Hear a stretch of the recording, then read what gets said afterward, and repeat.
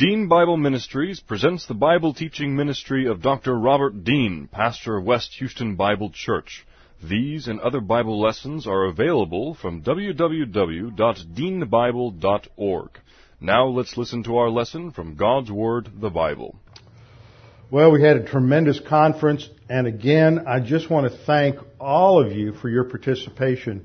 Somebody said we had at least half the members or attenders of the church participate in supporting things, and you all just did a fabulous job. And as I look around, I'm impressed because I know that most of the ones who did a lot of the work are here, and I know you're probably more tired than I am, so that's a great testimony to your stamina and your endurance. But there were more comments from people about how generous and gracious and kind everybody here was. And it just, makes my heart swell with pride to hear comments like that and to hear stories. Pat Kate just couldn't get over it. Here's a guy who speaks at lots of places, lots of churches, and was just overwhelmed with the generosity. He went back to the book table to get Waleed's book, and some lady was standing there next to him and just said, "You're not going to buy this," and paid for it for him.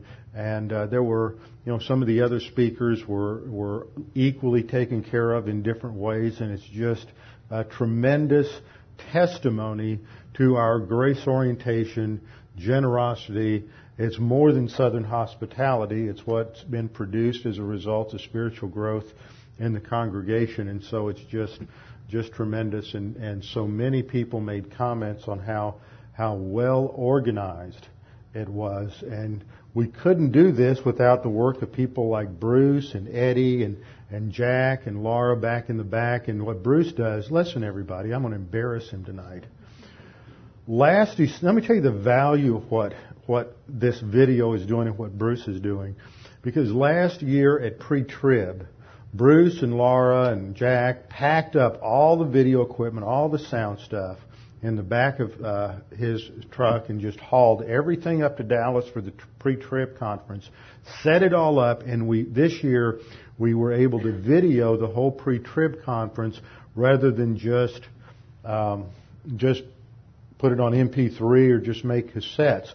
And that's, because, we take our projectors up there. I mean, West Houston Bible Church is the logistics for all the electronics now for pre-trib. And Tommy came in, and Tommy's going to talk in just a minute. Tommy came in and to this conference this week, and there were person after person after person came up to him and said that they were able to get the DVDs from the conference, and that they've been showing them at their church, at their Sunday school classes, and these kinds of things, and how it is providing data, information to protect them from a lot of the false teaching that's going on. Several of these people never heard of the emergent church before. There was a lady who was here this week who had been to pre-trib once before, and she was back this year, and she came back and she goes to a big Baptist church somewhere just south of here in kind of sugar something over there, and without mentioning any names. And she said that when she got back, she realized that their pastor was taking them full speed into the emergent church movement. Now, some of you don't even know what the emergent church movement. You need to get those videos. The emergent church movement and all this other stuff, and how many people were going in and talking to their pastor, armed with the facts and the data that came out of those messages that we had on postmodernism and emergent church and things like that at pre-trib. So that's all the kinds of things that are being enabled by the service and the ministry coming out of this congregation, and we just have no idea the impact of that. Some guy came up to Tommy and said, "I've been showing those DVDs on the emerging church at our church, and we're protected now. We're not. That shows its head around our church. We're not going to go for it."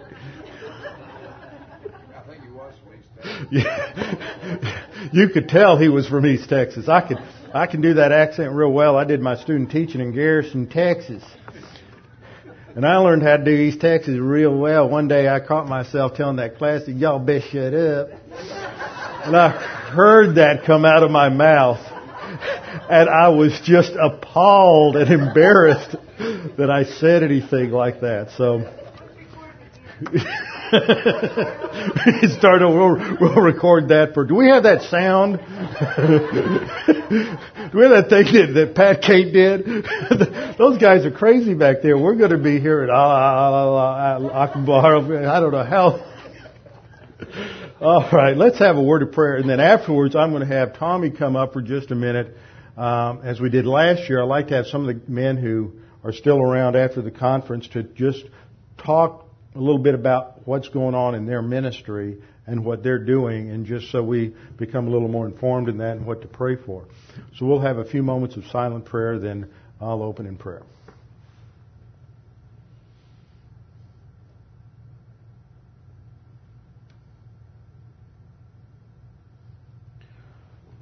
Lord, we're indeed grateful that we've had this tremendous week of opportunity just to serve so many in the body of Christ by hosting the conference and by enabling so many to come here. Father, we thank you for each of the speakers, for what we've learned, for the things that have widened our horizon of understanding of your word.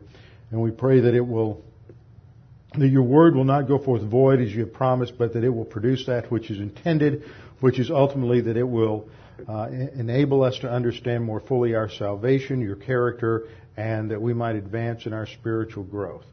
Now, Father, as we study tonight, we pray that you would help us to understand what your word teaches and be challenged by these doctrines. We pray this in Christ's name. Amen. Tommy, come on up, and we got a live handheld here. I went into the pit, but I came out. It is alive. Here, watch it. Okay. You're going to get wired. Okay. There. Thank you, Dr. Dean.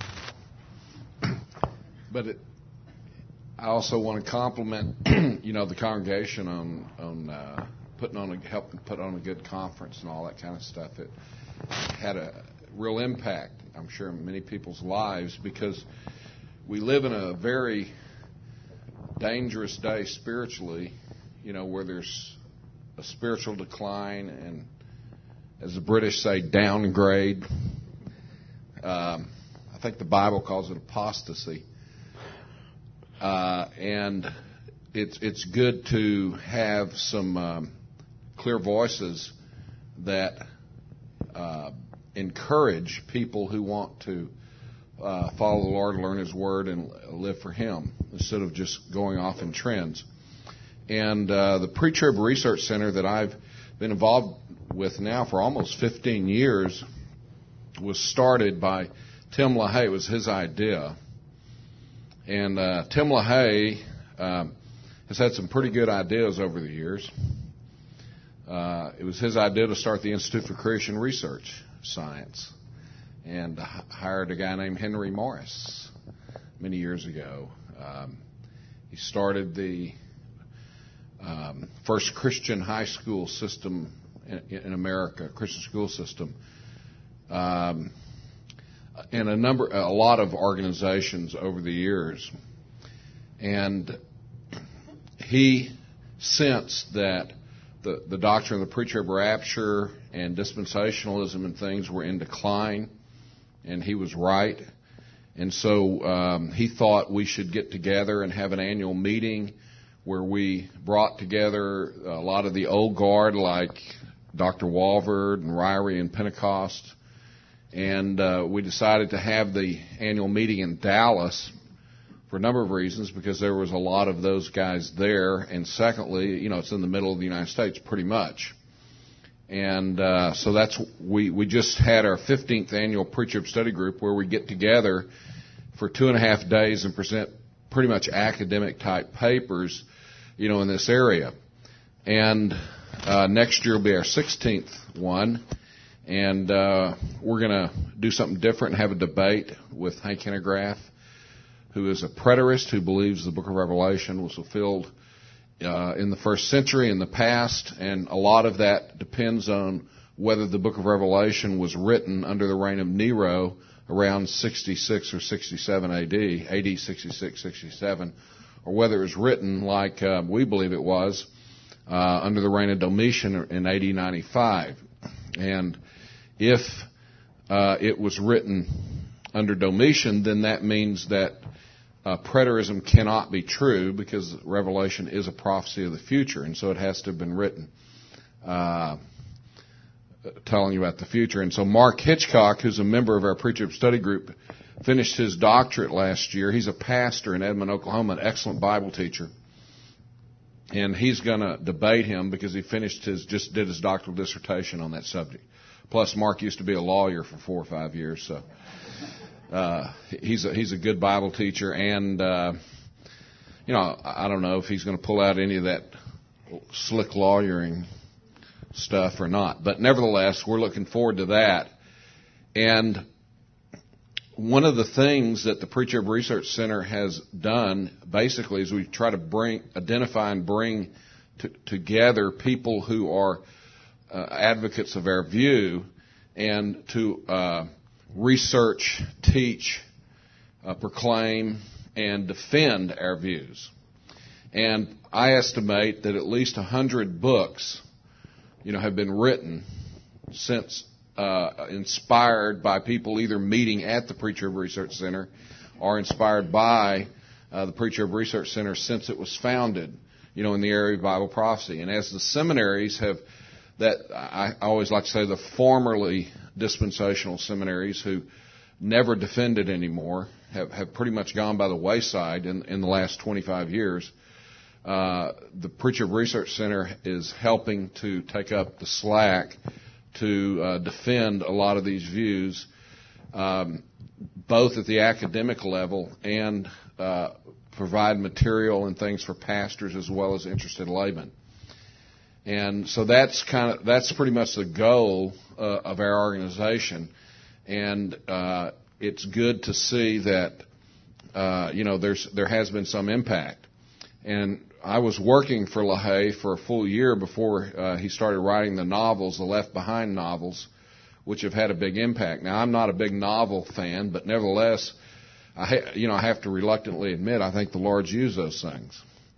There have been tens of thousands of people come to faith in Christ by reading these novels. And I remember that LaHaye and I were at a conference in Springfield, Missouri. I guess this would be about January 95. And we'd gotten snowed in, and we had to stay over an extra day. And so he was calling on the phone to Jerry Jenkins when they were writing the first novel. And I remember he came away from talking on the phone, and so excited, he told me, he says, I think this novel, because there was only going to be one at that time, then there was 3, and there was going to be 6, and now 12, now they got 15, when you start making money, the publisher doesn't want to quit. But nevertheless, he told me he thought this novel might be so successful it would sell 250,000 copies. And now I think it's over 70 million. And so one thing you can be praying about is he's having a hard time getting the movie thing going. You know what I mean? He's supposed to be making a movie, wants to make a movie about the resurrection that picks up where what was that movie? Passion of the Christ. Passion of the Christ leaves off. In other words, the movie would open up with a dramatic presentation of the resurrection, and then it would have flashbacks to the life of Christ throughout the rest of the movie, and then it would end with his ascension into heaven, very dramatically, which would set up the stage then for future movies about Bible prophecy. And he's having a hard time, getting those, even though he has a contract with Sony, the largest movie distributors, in America. So you might want to pray that he can get that out, because if he wants control of these movies so that they'll have the gospel in it, you see, not this little cheap thing that they did, that he did not approve of, called about the Left Behind movie that didn't even have the gospel in it. And stuff. And he believes, especially in third world countries, for example, India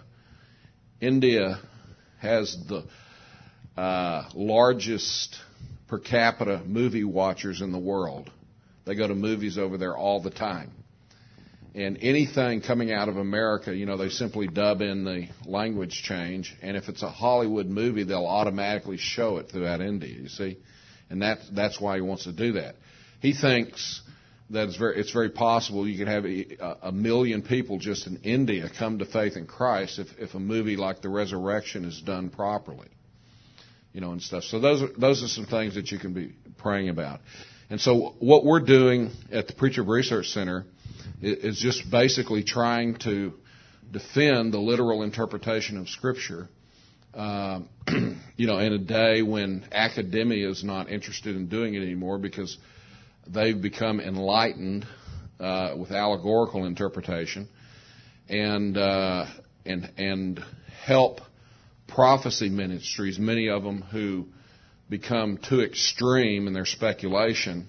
We hope that we are having an influence to help reel them in. And so that's why we have a broad attendance of many people from all kinds of backgrounds at our conference and things, hoping to have an influence, in those areas. And so that's what I've been doing full time for almost 15 years. 2 years ago, Dr. LaHaye thought it would be a good idea if I would go to Liberty University and we would move the Preacher Research Center there. He'd given quite a few $1 million, to the university with Jerry Falwell, so it didn't take much persuasion for them to be open to the idea. And so I've been at Liberty University for 2 years now and continuing to be the director of the Preacher Research Center, but also teaching at Liberty University. And Liberty now has 11,000 students. They're adding their engineering department this year. They will have all the academic disciplines. They have a law school. It's in its third year now. It's fully accredited, and they're going to be starting a medical school next year. They'll be the only Christian university, in America to have, evangelical Christian school, to have a medical school. And they have a seminary, and Randy Price is probably going to be moving to Liberty, and Jerry Falwell wants him to head up a Hebrew studies department to specialize in Hebrew and Hebrew studies and all that kind of stuff at the seminary level. And I'm supposed to go over with him to the seminary and work in that area as well, doing a lot of stuff on like the history of modern Israel and various things like that. But I've been teaching classes like this semester. I'm teaching a course on dispensationalism, the first time they've ever had one taught at Liberty, even though they have been dispensational for many years. And I'm also teaching a class on Daniel and Revelation. And next semester I'm supposed to teach a class on eschatology and a class on Israelology. And of course we'll be using Arnold Fruchtenbaum's book on that.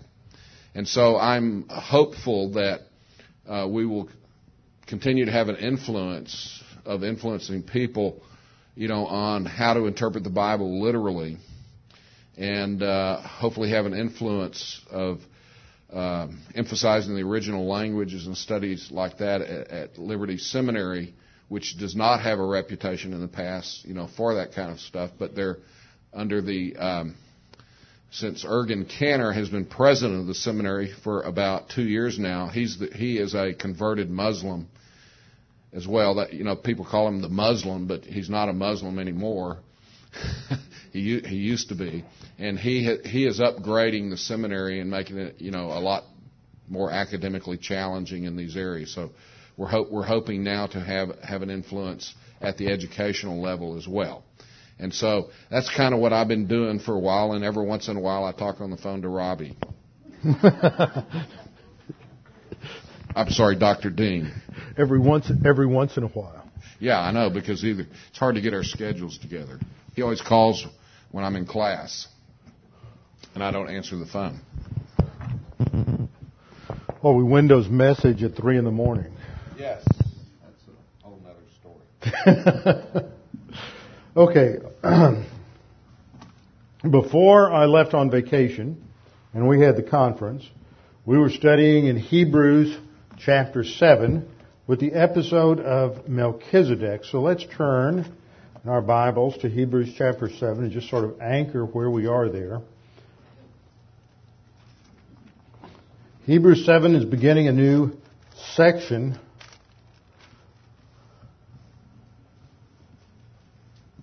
The fourth section in the book of Hebrews, focusing on the uniqueness of Christ's priesthood based on the priesthood, the royal priesthood of Melchizedek in the Old Testament. And of course, there's only about 2 or 3 verses in Genesis chapter 14 that deal with Melchizedek, yet under the inspiration of God the Holy Spirit, the writer of Hebrews is dealing with the episode in Genesis 18, connecting that to Psalm 110, and from that developing the implications and significance of that Melchizedekian priesthood in relationship to the priesthood of the Lord Jesus Christ. Now, when we come to verse 2 of chapter 7, we read that it was to Melchizedek also that Abraham gave a 10th part of all, first being translated, that then he starts talking about the name of Melchizedek, being translated King of Righteousness, that he was also the King of Salem, which means the King of Peace. Then we have in verse 3 an explanation of his background, and as I've stated the last couple of lessons, the phrase without father, without mother, without genealogy, having neither beginning of days nor end of life, is not a reference to the fact that he didn't have a mama or daddy, that he wasn't born, that he didn't have any physical lineage or ancestors. It is talking about what is in the text of Scripture, that the text of Scripture doesn't tell us about his father and his mother and his lineage, because that wasn't relevant to this kind of priesthood. The Melchizedekian priesthood was an appointed priesthood. It was a priesthood based upon the individual's relationship to God. We don't know much more about that other than it was a royal priesthood.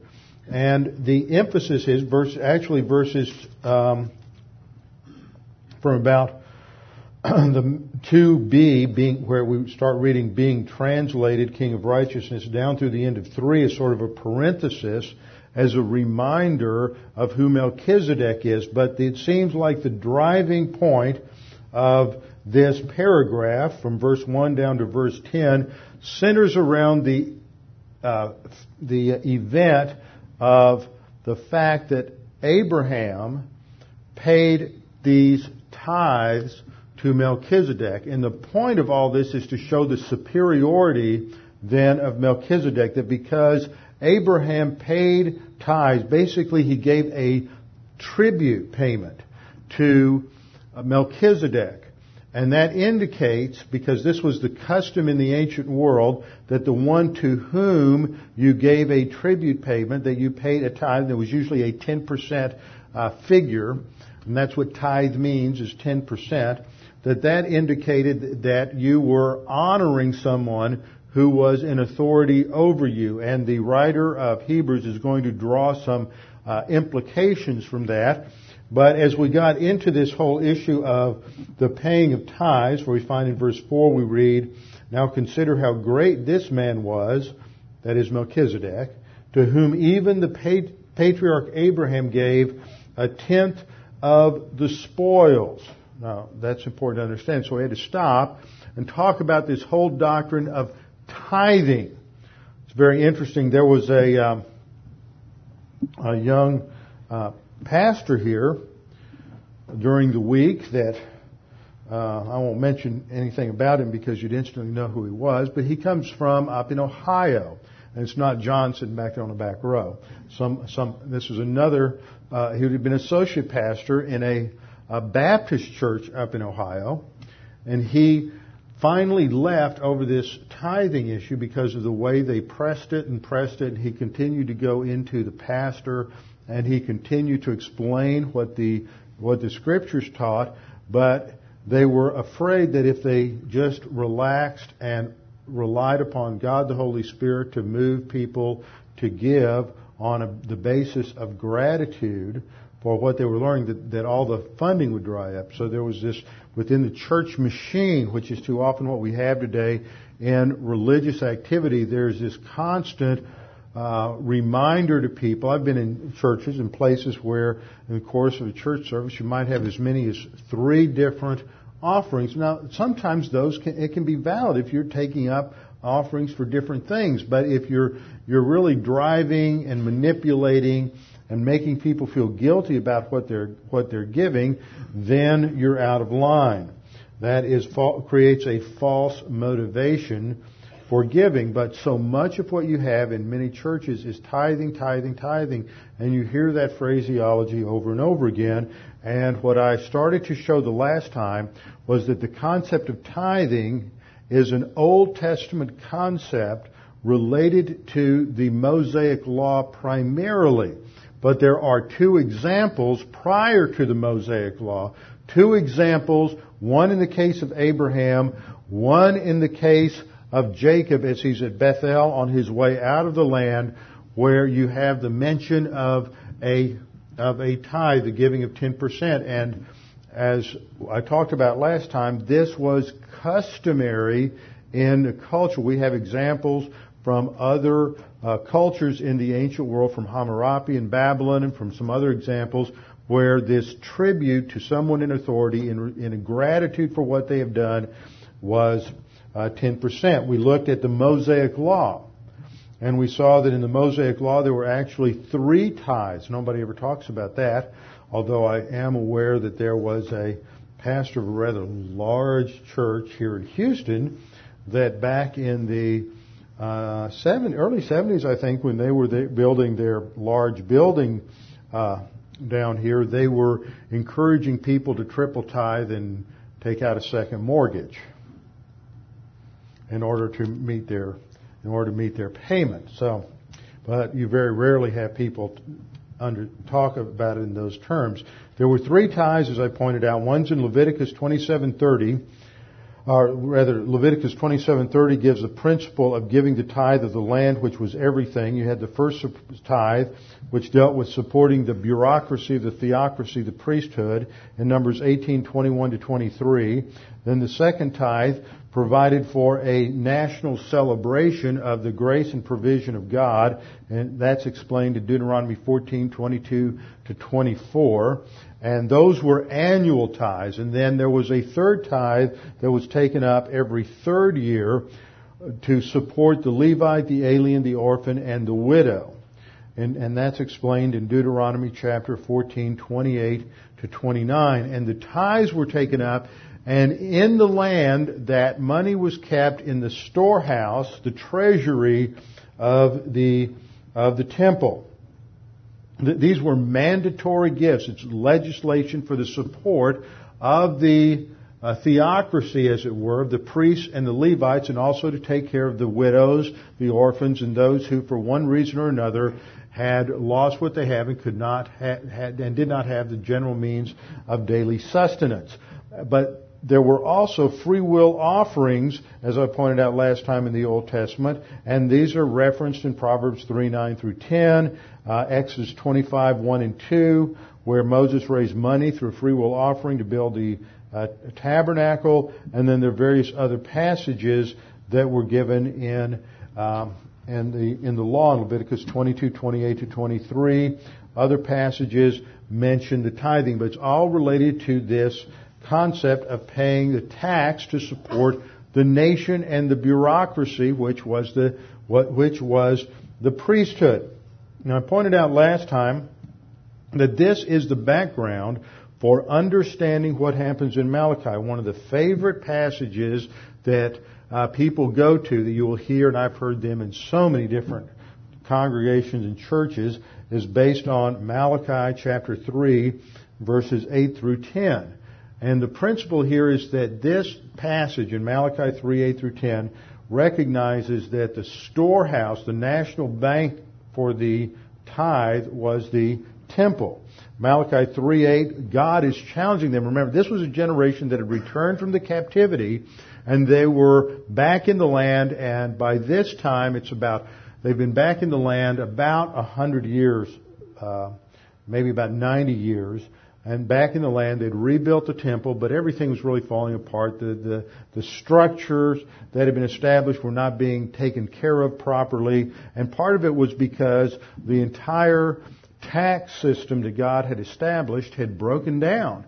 And because the tax system had broken down, the temple was in disrepair, and this dishonored God. And so God is confronting and challenging the people for their disobedience to the law. Now the law, remember, is given in Exodus, Leviticus, Numbers, and it's restated in Deuteronomy. And so the law becomes the basis for the prophetic challenges. The best way to understand the role of a prophet in the Old Testament isn't someone who told the future. That's not what the prophet did. That was secondary. It's ancillary. It was what went along with what he said, but that wasn't his purpose.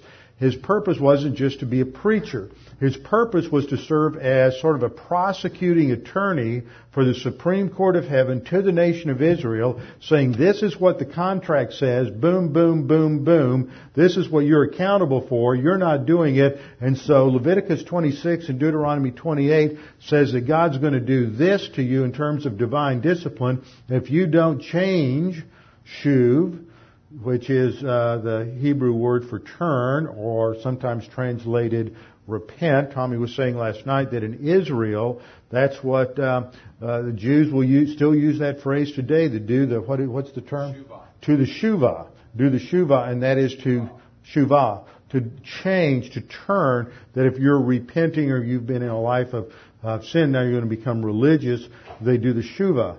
So you have that turning. That's what the prophet did. He challenged them.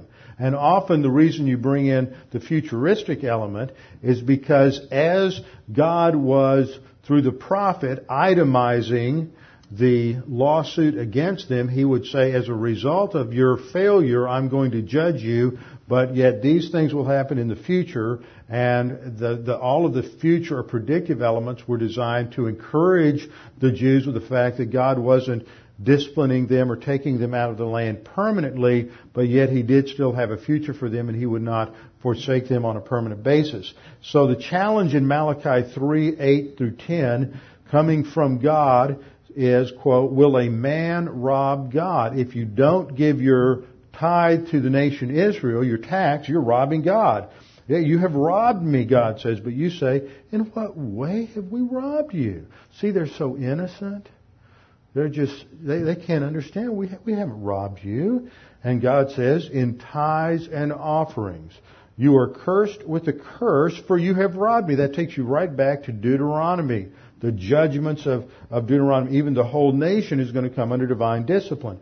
And then God commands them, in verse 10, bring all the tithes into the storehouse. Now that's the phrase you often hear pastors go to. Bring the tithes into the storehouse. In other words, give your money to the church. But that's not what it's saying. The bring is the Hiphil imperative, second person plural. It's addressed to the nation. To bring, and the Hiphil is causative. It means cause to bring. The imperative is a mandate to bring all the tithes. That means the 10% for the priests and the Levites, the 10% for the annual celebration, and the every third year tithe to support the widows and orphans. So it says, bring all the tithes into the storehouse. And the word for storehouse is the Hebrew word otzer, which is one of 9 different words used for treasure. But this word is used of either the treasure in the king's house, it's used of the treasure in the temple, or it's also used of the material possessions and treasure that an individual would bring together. There are 9 references in the Old Testament where this word describes the temple treasury. And a couple of these, I thought I'd put these in here. I guess I did not. A couple of these are Joshua 6:19. But all the silver and gold and vessels of bronze and iron are consecrated to the Lord. They shall come into the treasury, that's otzer, the treasury of the Lord. In 1 Kings 7:51, when Solomon has built the temple, we read, so all the work that King Solomon had done for the house of the Lord was finished. And Solomon brought in the things which his father David had dedicated, the silver and the gold and the furnishings. He put them in the treasuries of the house of the Lord. So there was a temple treasury in the house of the Lord. 1 Kings 14:26. And he took away the treasures of the house of the Lord and the treasures of the king's house. He took away everything. He also took away all the gold shields which Solomon had made. This refers to the plundering of the temple treasury. So this term is a term that refers to the temple treasure. So Malachi 3:10 is a challenge to people to pay their tithes under the Mosaic law, to put them in the storehouse, and God says that do this so there will be food in my house. And He says, try me now in this. Go ahead and test me. If you don't do it, you're really going to get disciplined. That's what He's saying, says the Lord of hosts. And if I will not open for you the windows of heaven, in other words, if you do this, I will bless the nation. I will prosper the nation. That's exactly what He had promised back in the Mosaic law, that if you obey the law, I will pour out blessing upon the nation. If you're disobedient to the Mosaic law, I'm going to discipline you. So we had several summary key principles. First of all, giving, even under the Mosaic law, wasn't a system of spiritual growth. It was a means of taxation. It's based on grace orientation, gratitude for the work that God has provided when it deals with the free will offering. Second, we saw that grace doesn't mean that we don't have an obligation to give. A lot of people think that, especially you'll see people who come out of a heavy legalistic background where they're taught to tithe today and it's pounded into them. The pastor's always talking about giving, and every other message is a message related to giving. And all of a sudden they come to a grace-oriented church and they think, I don't have to give anymore.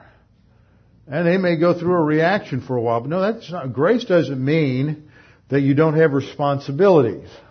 Grace doesn't mean that there's no giving. Grace means that there is an obligation to give, but it's between you and the Lord, and it's based upon your inner motivation and your gratitude, and there's no set percentage. It's as God has prospered you. Trust me, as God has prospered us is a heck of a lot more convicting and more challenging than 10%. Third, we understand that grace doesn't mean it's free. There is a cost, but just as in salvation, which is free, the cost is paid by someone else. And that is that we have fabulous things that happen here, as I talked about with the conference and the ministry. And there were a number of people who gave generously and sacrificially and gave in abundance in order to meet the financial needs of that conference. And so many people came, and they didn't have to pay for a room at the hotel. They didn't have to pay for meals. For them it was free, but somebody was generous and took care of that, and they were able to be graced out in that situation. Now, grace is the principle that continues into the church. I see you have grace in the Old Testament and you have grace in the New Testament. So in the New Testament, the word tithing is mentioned in the Gospels only in reference to the legalistic practice of the Pharisees. And there are those verses. I know I put them in somewhere. See, it's been a long day, and got things out of order. Let's go to Luke 11. I probably distracted you. You probably did. He kept talking to me while I was trying to put my PowerPoint together. But I'm not going to blame him. I should have kicked him out of the room. Luke 11.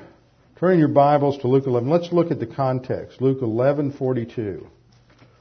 The reason I make this point here is because a lot of people think that tithing is legalistic. Tithing isn't legalistic. There's no such thing as legalistic blessing in the Old Testament. When the Jews functioned under the law, that wasn't legalism. That was still grace. Grace doesn't mean there's no responsibility and obligation. Grace means it's oriented to God's undeserved, unmerited favor. So the point that I'm making is that what the Pharisees did was instead of recognizing the tithe in its biblical context, they start making it the basis for gaining God's approbation, His approval. You see, that's the difference. So you can do the same thing. This person over here does it and it's legalism. This person over here does it and it's grace. Because it's grounded in the motivation, the gratitude that's in the individual soul of that believer. This person over here puts $500 in the collection plate and they think that this is their tithe, their 10% contribution. God is going to bless them because aren't they great? They're giving 10%. They're fulfilling their obligation to tithe.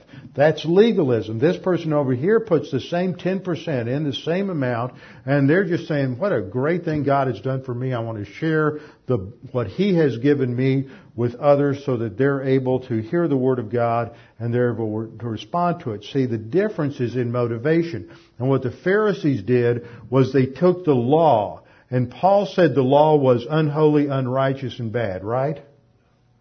No, he said the law was holy and righteous and good. The law included tithing. Therefore, tithing cannot be, in the Old Testament, in the right context, cannot be legalistic. It was good, it was holy, and it was righteous. But it was done consistent with grace orientation. But what the Pharisees did was they came in and they made this ritualistic observance of the law the basis for gaining God's approval and God's blessing. So we come to Luke 11:42, and Jesus says to the Pharisees, "But woe to you Pharisees, for you tithe mint and rue and all manner of herbs," indicating that they get it down to the most minutia, and they pass by justice and the love of God. See, they're applying the tithe down to the most minute thing. They're going to make sure that they're cutting that 10% down to every minor possession that they have. But in the process, they are ignoring the justice of God, which here is the word krisis, which is His judgment, the operation of His judgment. It's not dikaios, righteousness. It's the operation of it in terms of justice and the application of God's character. They ignore that and the love of God. So it's all about just doing the right thing without having the right relationship to God. And He says, these you ought to have done without leaving the others undone. Well, let's look at the context. Look at the context. As you go on to read it, in verse 43, He pronounces another woe on the Pharisees. He says, "For woe to you Pharisees, for you love the best seats in the synagogues and greetings in the marketplaces." They're all about approbation. They want everybody to recognize them as having arrived spiritually. So they're going to sit up front. They're going to be in the places where, in the marketplace, where they are seen and observed. And then in verse 44, Jesus says, "Woe to you, scribes and Pharisees, hypocrites, for you are like graves which are not seen, and the men who walk over them are not aware of them." And so his emphasis here is on their legalism, that it's all about the external and not about the internal attitude of the soul and its orientation to the grace of God. Another verse in Luke, the second use of